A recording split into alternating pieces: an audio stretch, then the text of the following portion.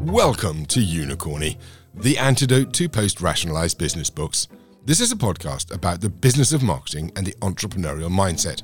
So join me as I talk to leading thinkers, leading marketers, and senior executives to discover how they create value, capture markets, influence audiences, and drive business success.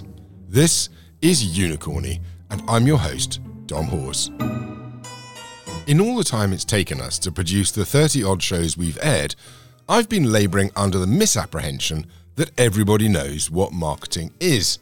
Actually, what I mean is that everyone agrees what marketing is. We all know what it is, but as it turns out, very few of us agree. We all think it's something different. And if we can't agree what marketing is, why should we be surprised when non-marketers eye us with suspicion? I'm writing a whole show about that right now, which is going to air later in the year. But the aha moment that led to the woefully under-resourced research project that led to this realisation, well, that was today's show. I invited two thought leaders into the Unicorny studio to discuss a subject that I framed like this. It's ground zero. We all know the market's tough. We all know yards are hard won. So starting from a blank sheet, how do you build a marketing function to deliver value in this market? And today I'm talking to Shane Redding and Chris Wilson. We're going to dive headlong into the topic. So coming up, we discuss getting the foundations right for a reboot, why organizational design, collaboration, and team structure is key to success, and why any reboot in B2B has to allow time to enable the compounding of value creation. B2B needs to take brands seriously. Let me tell you a little bit about today's guests. You'll find their LinkedIn on our show notes at unicorny.co.uk. So first, Shane Redding is an independent consultant, speaker and trainer. She has over 35 years international business-to-business, direct and digital marketing experience. Shane is a highly sought-after thought leader in all things B2B. She's also, by the way, an amazing coach and mentor to many. And Chris Wilson is a business-to-business marketing specialist, co-founder, and chair of B2B agency Earnest. And he's someone who's championing the use of behavioral economics in B2B.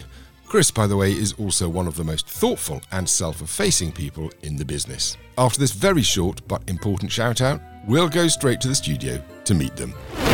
B2B, Shane, talk to me. What's going on? Why is marketing in the doldrums? I don't think marketing is in the doldrums. The reason being, and I don't think it's actually just about B2B, I think we're in a massive societal, cultural, business, political shift. We need to re-examine everything, and B2B marketing is just part of that context. I'm going to come back to that, I think, in a little bit, but I want to rein back a little bit. So you think there's nothing wrong with the way that a lot of business marketing is being done right now? There's nothing wrong if you want to run your business-to-business marketing for organisations that are of the past. If you want B2B marketing to be fit for the future, you've got to rip up the rulebook. Okay, Chris, you're obviously at the sharp end in agency land. Talk to me about what you're seeing out there at the moment. Well, I wish there was a rulebook to rip up. This is my problem with that. I think that actually we need foundations in place. And if the foundations that were in place and as Shane said, it's time to rip them up and move on, I'd accept that. But I don't, because I think that actually so many of the foundations aren't in place. So I'm not going to disagree that the world is evolving and changing, as it ever does.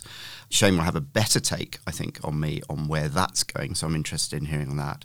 But I look at it as a function where there are some fantastic, talented people. What has evolved positively is that we're getting better and better people into the profession, which wasn't always the way. That was always quite tough.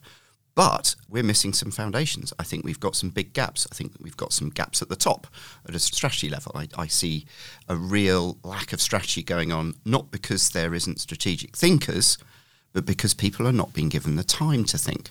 And I think that's a huge problem. And then kind of at the foundational bottom level is we're trying to do innovative things when we haven't got the basics sorted. There's a lot changing at the moment, isn't there? I mean, quite apart from that kind of post-COVID societal shift, we had a downturn on top of it and a war on interest rates and inflation. And Sometimes I think it's tempting to think that, everything's changed, we must reinvent everything. But these things tend to be cyclical. The pendulum swings backwards and forwards. It's not going to swing back this time, is it? Absolutely not. And this is why I think there's a real danger, and I am going to disagree nicely with Chris, that there are really good strategic foundations in marketing that have worked really well. The problem, and I think this is probably where Chris and I agree, is that they are not taught or understood amongst all marketing practitioners. And so there is a gap. However, I'm less worried about that now because I do think we're at this tipping point. And actually my worry about using frameworks that were fit for the past is they're not fit for the future. What kind of frameworks are you talking about? Strategy models in particular? Strategy models is a very good example. We're going to have to disagree here again. I have this discussion quite often. I was just listening to a podcast actually on the way in to the office yesterday morning where bizarrely a marketing person had done a marketing degree. Doesn't happen very often, but was lamenting the fact that he had, because all of the things he said that he learned in college were completely useless when he got into work. There's a difference here. So he's being employed in work on tactical execution, not in strategy. And what they teach in college is strategy. But the thing about good strategy models is they're just as relevant whatever happens. If you go back to their course, if you take 5 forces or you take value chain analysis, you may need to adapt how you create your output slightly, but the outcomes and the outputs from the model are still valid, I would argue. I'm going to go in a different path, I think, from both of you. I don't disagree with some of those foundations because I was, for my sins, I've studied that, got the certificates, so on and so forth. So I still think there's huge validity. I think how you pitch that back to your stakeholders has changed. And I think that there's something in what Shane's saying around how society's evolved, how you communicate. If you're a leader in a business right now, how you're going to communicate strategy, I think, has evolved. And I've seen that get into a point of how do you make it engaging? So the rigor becomes the thing that you start with, but how you bring that to life, how you make it engaging, how you bring people along the journey of people who've got zero attention span these days.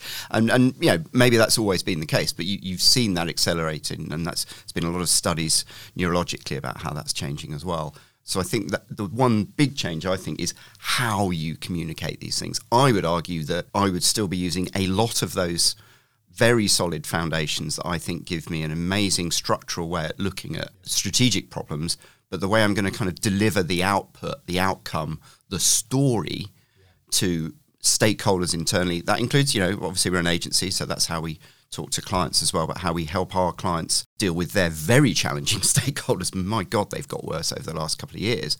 How you bring them along the journey, I think that is an art form, actually. That's what's missing as well, I would say. So I think there's a nuance here. I'll take on board what you say, Dom, about models being always applicable. I think the problem is, and it very much goes to Chris's point, it's the communication of them and the execution of them.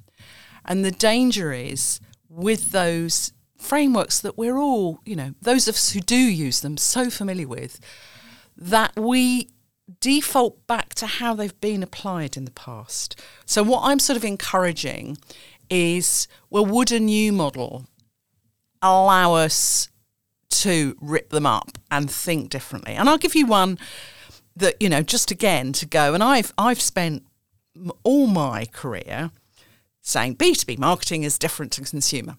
Actually, I'm going to stop saying that now, and I think we should be more consumer. And actually going forwards, organisational change, we need to think about serving our business customers much more like consumers, and that would really help. I wonder whether you may have borrowed a bit of that off me then, because we set the agency out to do exactly that.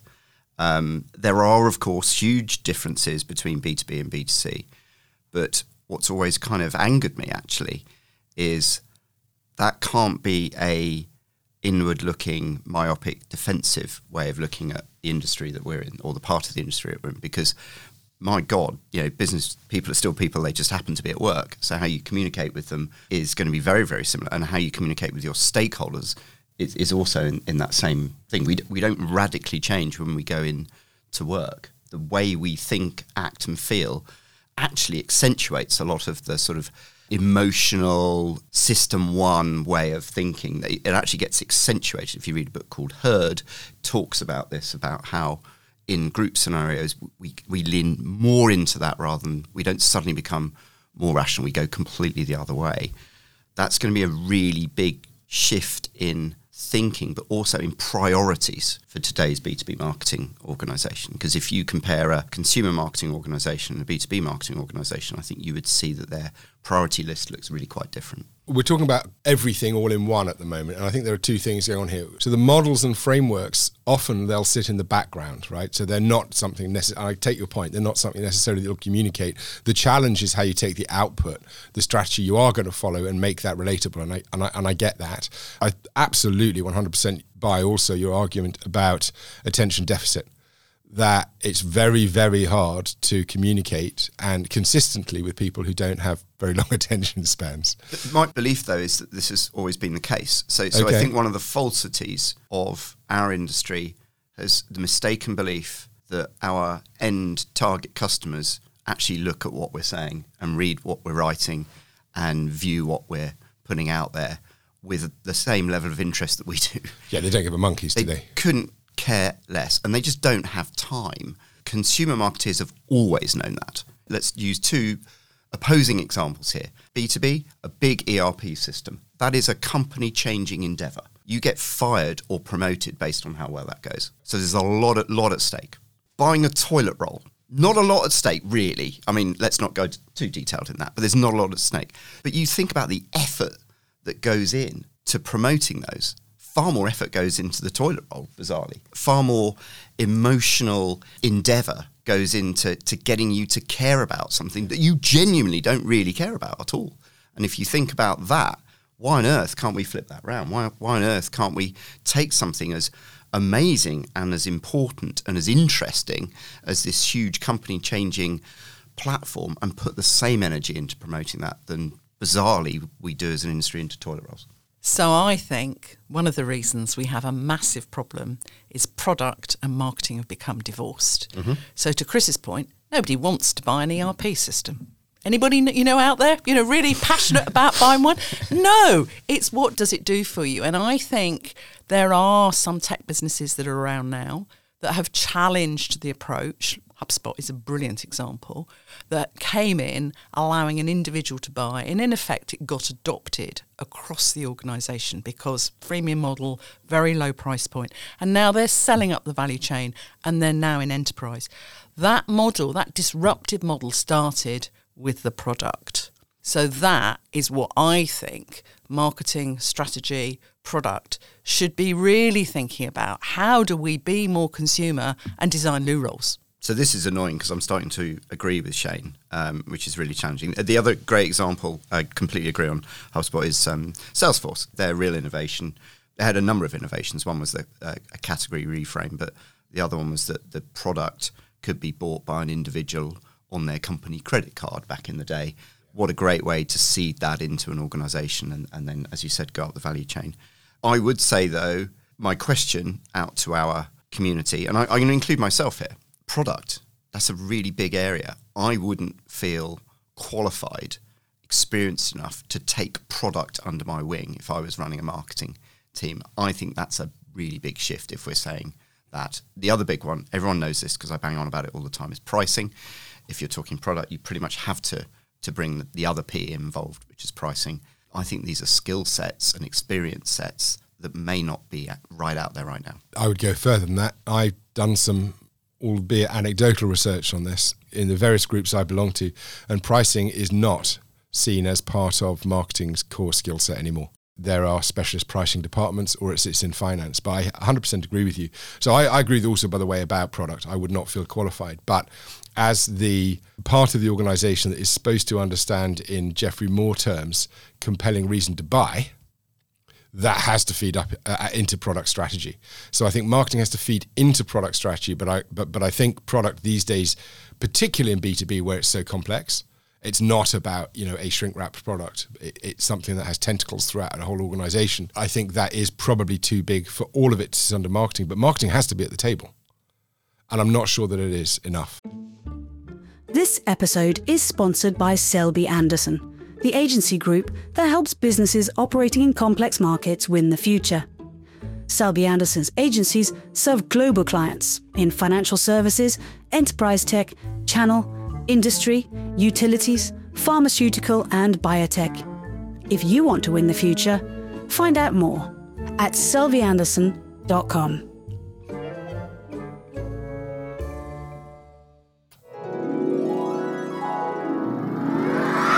Shane rocked me right from the start today with her spot-on observation that marketing itself isn't in any kind of a crisis. It's the organisations themselves, not their marketing functions, that are, they're becoming dysfunctional. Shane referenced the massive societal, cultural, business and political shifts we've seen in recent years. And by the way, she didn't even mention technology. Her point is basically that everything has been changing around us, but the old ways of running a business still persist. And I've hinted at this in past episodes. We're going to come on to that next, that kind of more evolutionary organizational design theory, and I'm planning future episodes on that too. But as marketers, entrepreneurs, and all leaders, this is really important, because if you want to sort out a function in your business, you need to cure the dysfunction first. So where is the dysfunction? Well, Chris pointed out that one of the most dysfunctional facets of marketing as a practice in business is that the foundations are seldom in place. We need a better, more consistent approach to training and development. We need to nurture and prize strategic skills, and importantly, we need to allow our people more time to think. We've talked about some of this before, and I'm sure we're going to come back to it again, but the industry needs a more comprehensive approach to professional development. Without that, the dysfunction persists, so we can forget about even talking of a reboot. Learn, then adjust is a much smarter way of improving. For those who've studied more theoretical and strategic tools and frameworks, Shane suggested they might be more use for the past than they are in the future, and that's something I encounter a lot. I argued that the tools and models taught in business school actually are timeless. If research is the starting point for good strategy development, analysis is what gets it going. And models like Porter's 5 Forces and a thorough pest analysis, value chain analysis, ANSOF, the Boston matrices, even the most basic of all, the SWOT analysis. These models and tools, they don't date. It's how you apply them that matters most, or so I thought. Just as important is how you communicate your strategy, how you bring it to life, and how you translate it to guide colleagues' activity. Attention spans appear to be getting shorter, so we need to work extra hard to make the case for more strategic, longer-term activities. This inability to think, plan, and act over the long term is something we're going to come back to at the bottom of today's show. But next, I wanted to explore organizational design in a little bit more detail. When Shane said frameworks of the past don't necessarily work for the future, part of what she was talking about is management frameworks, the top-down hierarchical pyramid where requests go up and approval comes down. I kicked off this part of the conversation by asking Shane what the alternative is. So, instead of departments, silos, specialisms, squads, agile squads, you have your pricing person, your product person, your marketing person, your salesperson in your squad. We've got to change because it's too slow when you're sitting separately. The brilliant Scott Stockwell, who's been on this podcast before, has a fabulous way of describing it as the new sort of airline model where you have flex resource. This is why I said that it's more than marketing. And I think the organisations that are going to win are going to rip up the organisational design of their businesses. They're going to rip up the rule book, and they're going to start with a culture that is all about these squads. You're speaking to the converted with me here.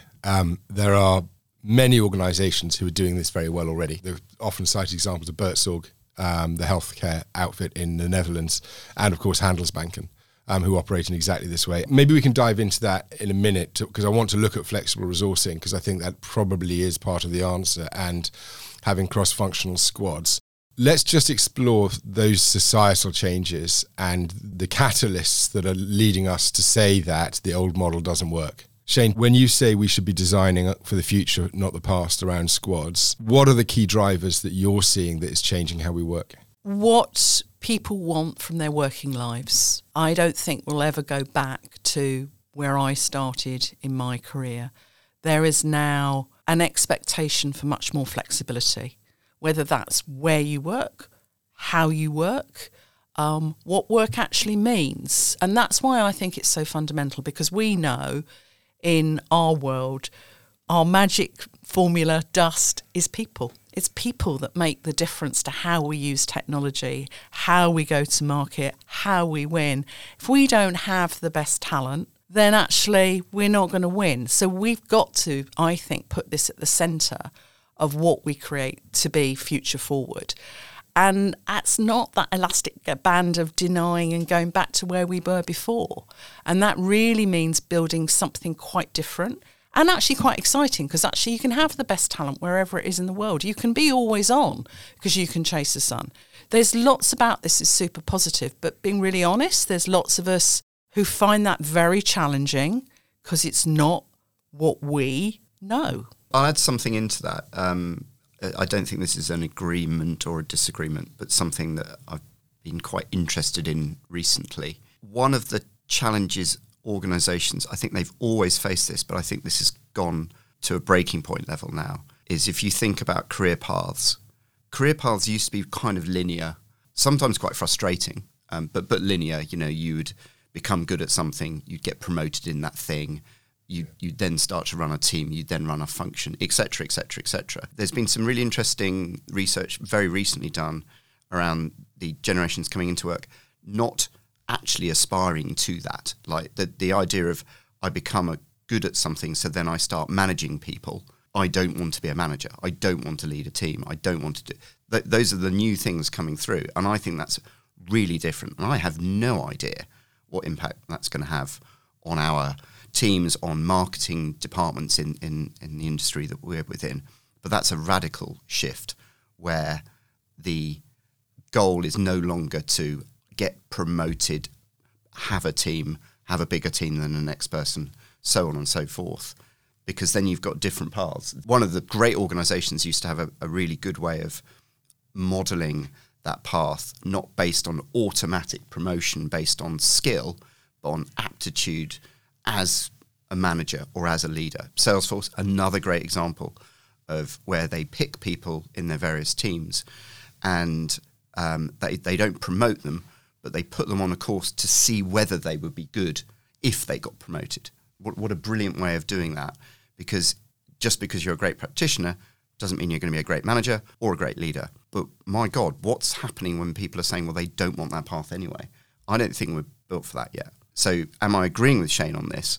I think I am in a way, but what I am struggling with is how any organisations are going to try and manage that talent without frustrating that talent or directing that talent in completely the wrong way. I think there are a couple of things here as well. For me, how does that talent get the basics learned is one of the challenges. And I'm not talking about hybrid working here because, again, I couldn't really give a monkeys about whether people in the office or not. I'll sort of come back to that. But increasingly, the very basics won't be done by people. Well, not by people in our office. They'll either be done offshore or they'll be done, a lot of the basics eventually will be done by machine. But how does a person learn when they come into a business, the basics, if they don't go through that apprenticeship type model? And we don't have an answer for that yet. Like you actually, Chris, although I'm an anti-hierarchy person, particularly because I think the best general managers aren't necessarily the best functional people. The best general managers are by very nature generalists, not specialists, and it's a very different skill. But it's very hard to manage an organisation, particularly where there are expectations from your customers on delivery coming in a certain way, and you want to try and break that model. That's really hard. And unfortunately, in the marketing industry, for example, clients want to see someone with a fancy title talking to them when they come to a meeting. That has to change. That has to change, because actually the best person to do that role might not be the person with the job title of account director or group account director. And currently, I do not see progress being made in that There's none. particular. The opposite. I think it's going the other way. I agree with you. We're constantly berated for pitch teams, but like Every single client that we work with will operate the equivalent of a pitch team. They put their best people into the sales process who are good at selling, functional, and then they put their best people in who are good at delivering, functional. It doesn't have to be the same person. Yet there's an expectation when it comes to agencies, we want people to see the people we're buying. It's crap. So on that, there's three things. I think the first thing is I believe there's a model that is starting to emerge that's very exciting about how people will get their knowledge going forwards. And it's not the apprenticeship within a business, it's the community apprenticeship. And we're starting to see that with things like Propolis for B2B marketing, where this network of client-side marketers is supporting other client-side marketers. And actually the big breakthrough for me, and it was always been the case when I've done professional training and qualifications, is I can stand up and talk about something. But when somebody sitting next to you goes, that's exactly the same problem I've got, and then they get together and they have the copy and they share it. And it's there, and it's out there on YouTube or whatever. There's lots of self-learning, but the bit I think that really helps embed learning is when you find your tribe and you're able to share your experiences. Now, the danger with that is that it tends to be layered, and therefore you're only getting that experience from your peer level, not maybe, and this is maybe why we have the gap around strategy, because they're not getting the chance to interact with those who would be able to lift their heads and go, yeah, you're doing a really great job down here on sorting out what a proper MQL should look like, and this is our experience.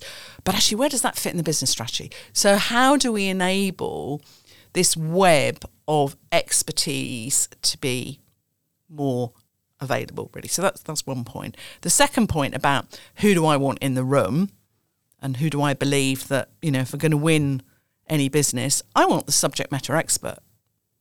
Doesn't matter whether it's an engineer, doesn't matter whether it's a salesperson, but it's the person who genuinely will solve my problem. And that's addressed in the Jolt effect.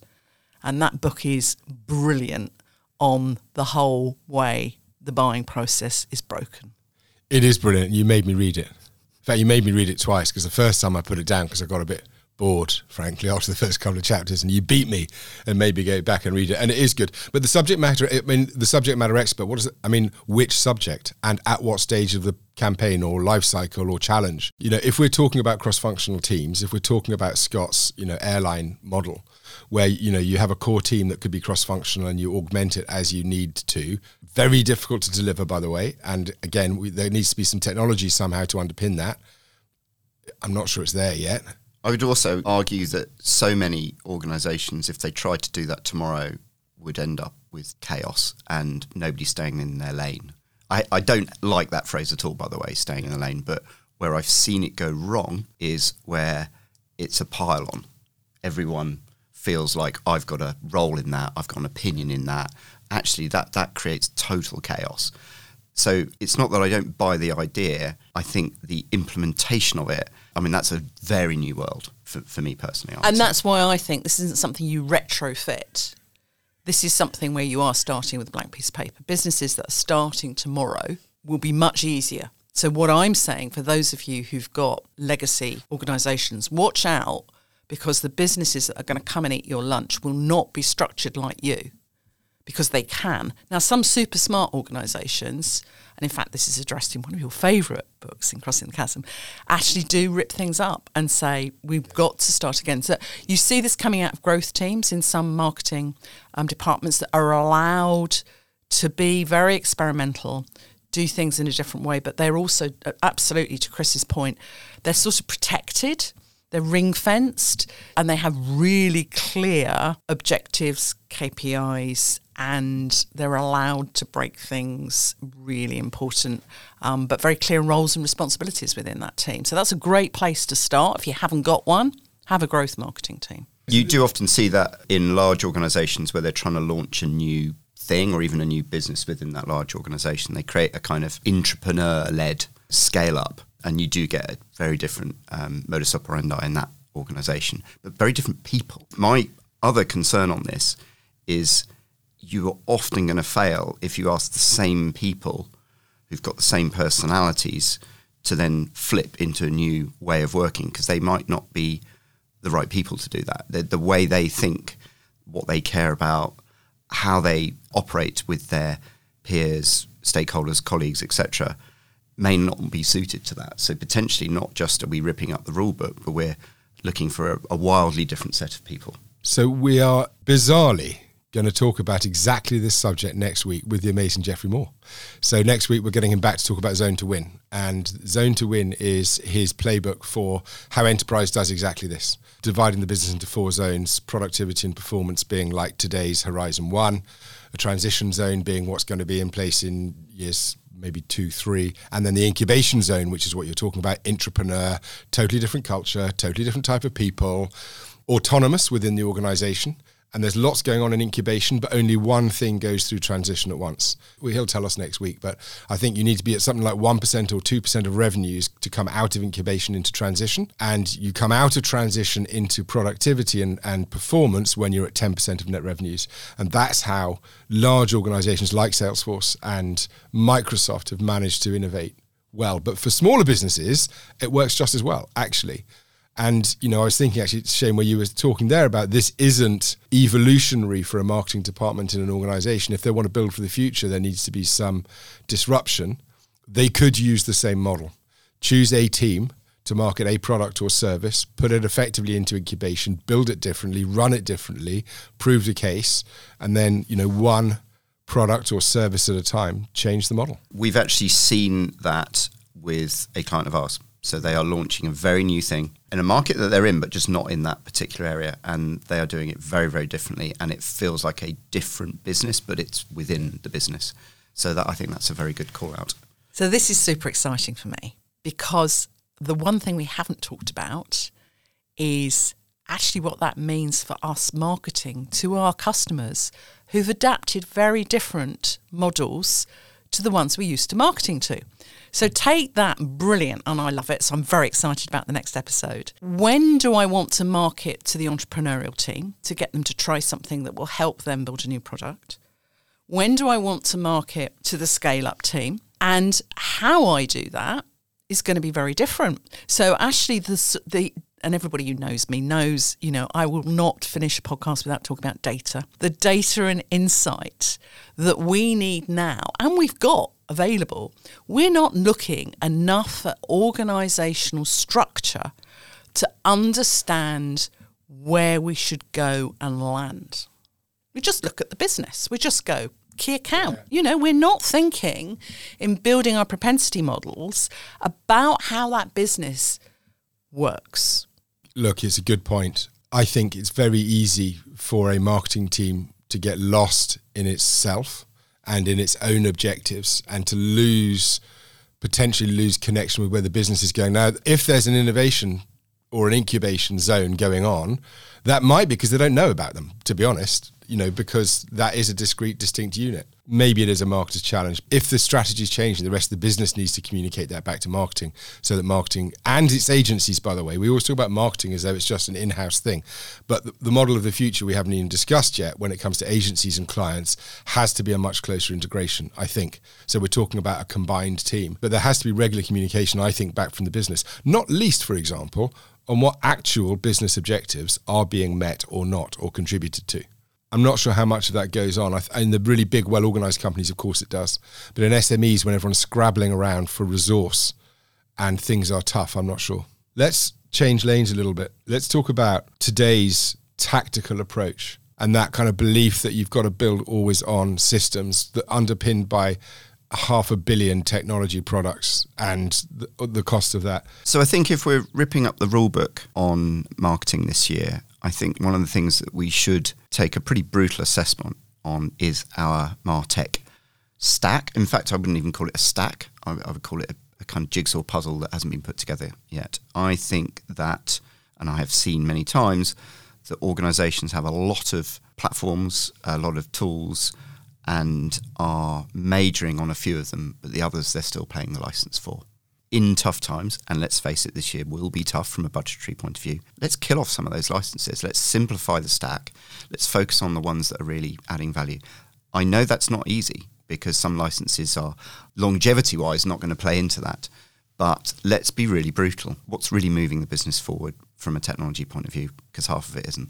I'm not going to argue with that. That's a very, very quick way to waste budget. 12-month in advance SaaS contracts that don't deliver. Let's be honest about this. This is where we have some amazing technology vendors doing amazing marketing. But this is a call out. Stop marketing your platform that it does everything. I am seeing some really worrying trends of tools, which might be workflow tools for internals, starting to be used for marketing automation campaigns. That is not their core functionality. There is, as I completely agree with Chris, tech bloke, get rid of it, go on a low-fat diet, and you'll be much better for it, healthier and fitter and saving money.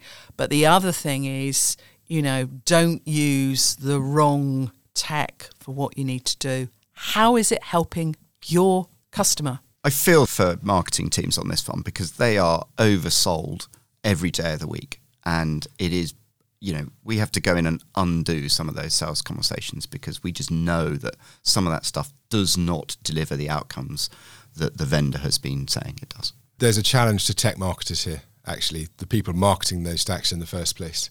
A, stop over-promising, and B, make it as easy to get out of those contracts as it is to get into them. Because we've all been in a situation, I'm in one right now, I'm not going to name it because they've got more lawyers than me, where I want out of a contract because we haven't used their technology for 12 months. I missed the renewal date by 1 day, and they're now telling me I've got another 12 months to pay. Or I can pay in advance for the next whatever it is, to get out of the contract. It's absolute garbage, that kind of behaviour. They don't give a toss about customer success. They've got a department called that, but they don't give a toss about them. And that has to change. So if you follow Shane's rip up the rulebook approach, that model of licensing does not fit with that. And so we need to change that. It's garbage. Organisational design, it's an enormous subject. It's something that we will come back to again and again throughout this year because it's absolutely fundamental to the kind of transformation businesses need to go through if they are going to continue to grow and create value. Now, how the practice of marketing fits into that new kind of organisation is right at the top of my mind at the moment. And a high-level takeaway of the conversation you've just heard is that it's very clear that modern marketing is not just about promotion. It's not just about promoting products. It's about understanding and connecting with customers on a much deeper level, utilizing technology and data to drive things, having the agility, the responsiveness, and the resilience to react to what our customers want, see, need, think, and feel. Our markets are changing really quickly, so these things matter. Here's how I think about it. Businesses get organized around the technology that's available to make them productive. When many of today's businesses were designed, with enormous hierarchies, hero leaders, and rigid rules, the technology was pen and paper and the postal service. And when things are that slow, you need tight controls. Telex, fax, and mainframes increased the speed of mission-critical computing and communication, but they weren't accessible to many, so the same structures survived and thrived. These structures were the hierarchy we've discussed, but also things like siloed departments, think fiefdoms, budgeting processes, policies and procedures. It's why the computer says no more than yes. The thing about all of these things is they're internal. The customer doesn't know about them and certainly doesn't care about them beyond acknowledging that you have a governance framework. And then we got personal computing. Pre-World Wide Web, of course, and that started to change things. Suddenly, we all had personal computing power on our desks, and when connected on a local or wide area network, we had the ability to cooperate and collaborate across functional boundaries. This was the first opportunity we had in business to redesign our organizations around customers' needs, not our ability to operate. But it wasn't until the web appeared, supported by SaaS applications, that we all got properly joined up. And that's where we are today. But still, the same functional boundaries and dysfunctional management structures, frameworks, controls, and processes abound. There's loads of literature now about how business needs to reboot with new models, cultures, and management styles. All of them are underpinned by good, solid systems thinking. So we need to start thinking of marketing less as a function or department and more as a way of selecting and connecting with customers on a deeper, more joined up level. And by the way, your customers are facing exactly the same challenges. Things like, how do we take advantage of the synergies between personalization and data-driven decision-making to create better targeted activity for more effective outcomes? And how can we reorganize to create cross-functional teams that serve our customers better and give them the autonomy, technology and tools they need to act without having to ask permission? And the big one, how do we rethink, measure and report value creation over the longer term and lose our slavish servility to this quarter's numbers at the expense of all else? And that's what I asked Chris and Shane to round off today's show. I can't see anyone wanting to lurch from one short-term goal to the next tactical push. Let's get sales in next week. Well, the sales cycle's 18 months. That's clearly not going to happen. Marketing teams are under that insane and stupid pressure to deliver impossibles there. And at Ignite, in fact, both Ignites this year, the Chicago one and the London one, this was talked about a lot, about the inability, despite wanting to build long-term, always-on programs, the inability to do that because of the lack of stability at a budgetary level. Budgets get removed. You're trying to set up a 12-month program. By the way, 12 months is tiny short. If you've even got a 9-month sales cycle, you do not need a 12-month plan. You need a 5-year plan. But we're struggling to get to that at the moment because no one is putting stability at a budgetary level, which then rips the guts out of any plans you've got. Having said all that, I think with some clever language, we can make that happen. I think we've got to be very careful about the language we use to describe the programs we're building in our marketing functions to the stakeholders. For example, brand. As a marketeer, I love that word. I believe in that word. I read books about that. I watch things. I listen to podcasts about that. Don't go near stakeholders with that word. Maybe use the word reputation or something like that. Something that means something to non-marketing people. In B2B organizations, you have to do that. You do not have to do that, funny enough, so much in consumer organizations, because if you are selling toilet rolls, the business gets the importance of brand. They get all that because you don't have a sales force that goes out and sells toilet poles because they wouldn't be very well paid for a start. But to get to that long-term program activity, I think there's the two things are, one, change the language about how you describe them so that they align to what non-marketing people care about. And I think that getting that right is absolutely critical because at the moment, those long-term initiatives are falling on barren ground and budgets get pulled. So they start and then they stop, so on and so forth. And that has to stop. We don't know anything about start-stop, do we? It is. 2023 was the year of start-stop, and I cannot do another year like that. That's crazy. Apart from the damage that businesses do to themselves when they create budget, take it away, create budget, take away, they're killing their agency partners. Absolutely killing them, I have to say. From my day job, as you say, this year has been brutal for exactly that reason. Our clients have found it just as tough, and some of them are under obscene amounts of unreasonable pressure, and we've got a mental health pandemic right now. Yeah. And it's this behaviour that's driving. And it's not just marketing, by the way. All my corporate finance colleagues are saying the same thing. Everyone who is involved in any kind of consulting, business service, or project or service delivery is saying the same thing. On, off, on, off, on, off. So we're going to see, we've all had the pain, the agency pain, but what about our client pain? Because we've abandoned them. We started, got them all excited, and then the budget got cut. Never hear from them again, So I think this is why this recalibration, I really love what Chris is talking about there, about using the right language.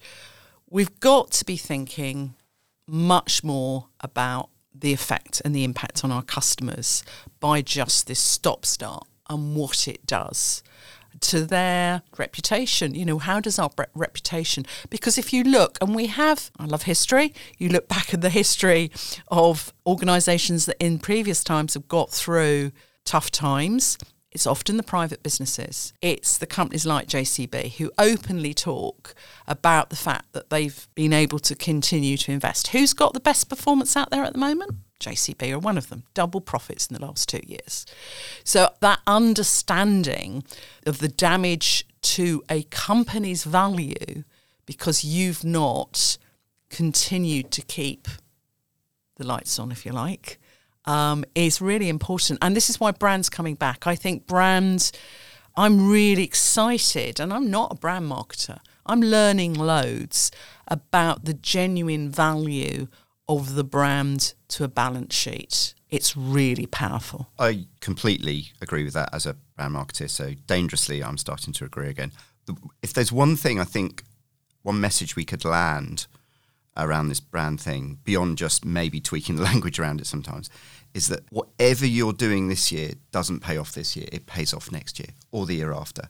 And just getting people to think like that, or to realise that, or to have expectations like that, changes the game completely. Because if we're promising things that are coming back within our fiscal, that's crazy, because it's completely going to bite us. It is about building future value. Even landing the point, this is all about next year, we have to start there. The thing about long-term value as well is the return is not linear, it compounds. Cumulative. It is cumulative. So the longer you stick at it, the more you do it, the higher percentage return you get. I agree. So maybe we need to, because I love reframing. I love taking other industries and then applying the way they think, act, frame things into ours. Maybe it's like pensions and day trading. Pensions is our brand marketing. This is our future. Day trading, highly volatile, could get quick returns, but also quick losses. Maybe we start thinking like that. And actually that fits very well to the model that you were saying's coming next. Those 4 teams. Actually, you could align that really well. As marketers, entrepreneurs and business leaders, one of our biggest challenges is to de-risk and optimise the interplay between short-term performance and long-term value creation. And as you know, that is highly complex. In today's conversation, we hinted at and then articulated in no uncertain terms that an essential element of modern marketing is agility. If you want to overcome the challenges of the long term and meet short-term demands of customers and businesses, you have to increase the responsiveness and agility in your business. It's not just one thing or the other. You can't be polar about this. And ESG is a perfect example. Top of the pops before the downturn, ESG's pretty much disappeared from the must-do for many. But the need for equality, sustainability and good governance, well, that's more acute now than it was before, but our short-term attention is elsewhere, so it's just disappeared off the agenda. But embracing sustainability shouldn't be a response to consumer demand. Neither should equality or governance. These are all essential investments in your brand's longevity. Similarly, strategic partnerships seem to have lost their shine with many over the last 18 months. They're often seen as a long gameplay. Partnerships, though, can have an immediate impact on your customer's experience. Partnerships not only enhance your service offering if you do them well, they also improve customer engagement and experience. So while they may not always put pounds in the piggy bank, partnerships and the enhancement they bring you can increase stickiness, and that is a short-term win, because the first rule of sluggish markets is don't lose your customers. In any recession, downturn, stagnation or slowdown, financial prudence emerges as the bedrock of sustainable strategy. Now that might not be sexy, but it is true. And we've all seen, and we discussed earlier, those start-stop funding patterns. We've all had to struggle and we've all had to come to terms with budgeting and market uncertainty. But start-stop is the antithesis of prudence. For your brand investments to mature and yield dividends, which compound by the way, you need to secure a runway. If you're not confident about the longevity of your budget, scale back your ambition, downsize your runway, but keep the activity on track. Consistency, or lack of it, is much more visible and confidence-shattering than a scaled-back approach. This kind of budgetary responsibility as well enables us to invest in our people and platforms consistently, creating a virtuous cycle that supports both our immediate needs and our plans for future growth. The longer we commit to a cohesive strategy that balances our short-term wins with our long-term ambitions, the greater the returns we will get and the greater our influence will be in our businesses. This approach isn't just about being better marketers or entrepreneurs. It's about redefining the value of marketing within our organizations and to our stakeholders, showcasing that the true measure of success isn't just in immediate returns, but building an enduring and highly valuable legacy. Next week, I am back in the studio with the incredible Geoffrey Moore to talk about an organizational framework to enable all that we've talked about today. We're dissecting his book, Zone to Win, which lays out a playbook for organizing your enterprise to maximize performance and productivity without stifling innovation. That is all for today, though, folks. Thank you very much for your time, and I will see you next week. You've been listening to Unicorny, the antidote to post-rationalized business books. If you've enjoyed the show, why not hit follow? We'd love you to rate or review us on Apple Podcasts or Spotify, and it only takes a few seconds, but it means a lot to us. Or if it's easier for you, please recommend us to a friend or post on LinkedIn tagging @Unicorny. I'm your host, Dom Hawes. Nicola Fairley is the series producer. Laura Taylor McAllister is the production assistant. Pete Allen is the editor. And Ornella Weston and me, Dom Hawes, are your writers. Unicorny is a Selby Anderson production. Now, go win the future.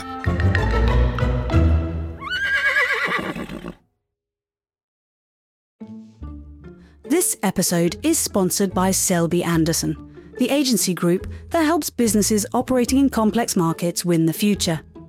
Selby Anderson's agencies serve global clients in financial services, enterprise tech, channel, industry, utilities, pharmaceutical and biotech. If you want to win the future, find out more at selvyanderson.com.